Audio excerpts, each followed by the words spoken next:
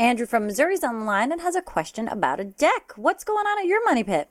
Built a deck with pressure-treated lumber a it was a little under a year ago, and everybody I talked to said I needed to let it sit for a little while to kind of cure out. And so I went the other day and I bought the stain because I was going to, get ready to stain it, and I was talked into buying this deck cleaner, even though I had never put any stain on the deck before. And so I bought the deck cleaner, and all it said, it was an Olympic deck cleaner, and it just said you put it on, you wait at least 10 minutes, you just spray it on, wait 10 minutes, and then hose it off, just rinse it off with water.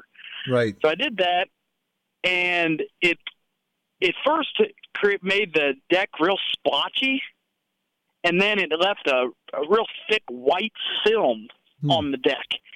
And so then I called tech support, and I talked to a couple guys at a couple different paint stores, and they said, well, try applying a second application of it, and maybe that'll undercut it. So I did that, and it didn't do anything. So now I have a white film. Yeah, I've actually read several reports about that happening online, and they seem to point to a reaction between the pressure treatment chemicals and whatever's in this deck cleaner, which is probably somewhat bleach-based.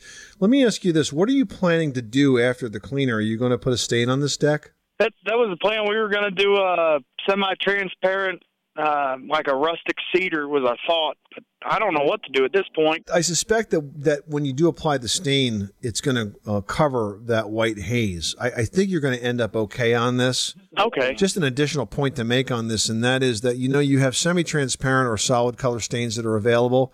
You will find that if you use a solid color stain, while you'll still see the grain of the wood, you won't see different sort of tonal shades.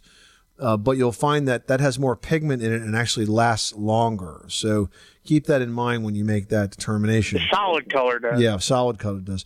What you might want to do, just to kind of prove a point, is if you can find, if you have any extra lumber from the deck, or if you can find a section like maybe the back of a post or something like that, or the underside of a floor joist that you have clean and have that white blotchiness on it, if you could stain that first and see what the coverage looks like, you'll have a really good idea of what you're up against before you go for the entire deck surface and railings, okay?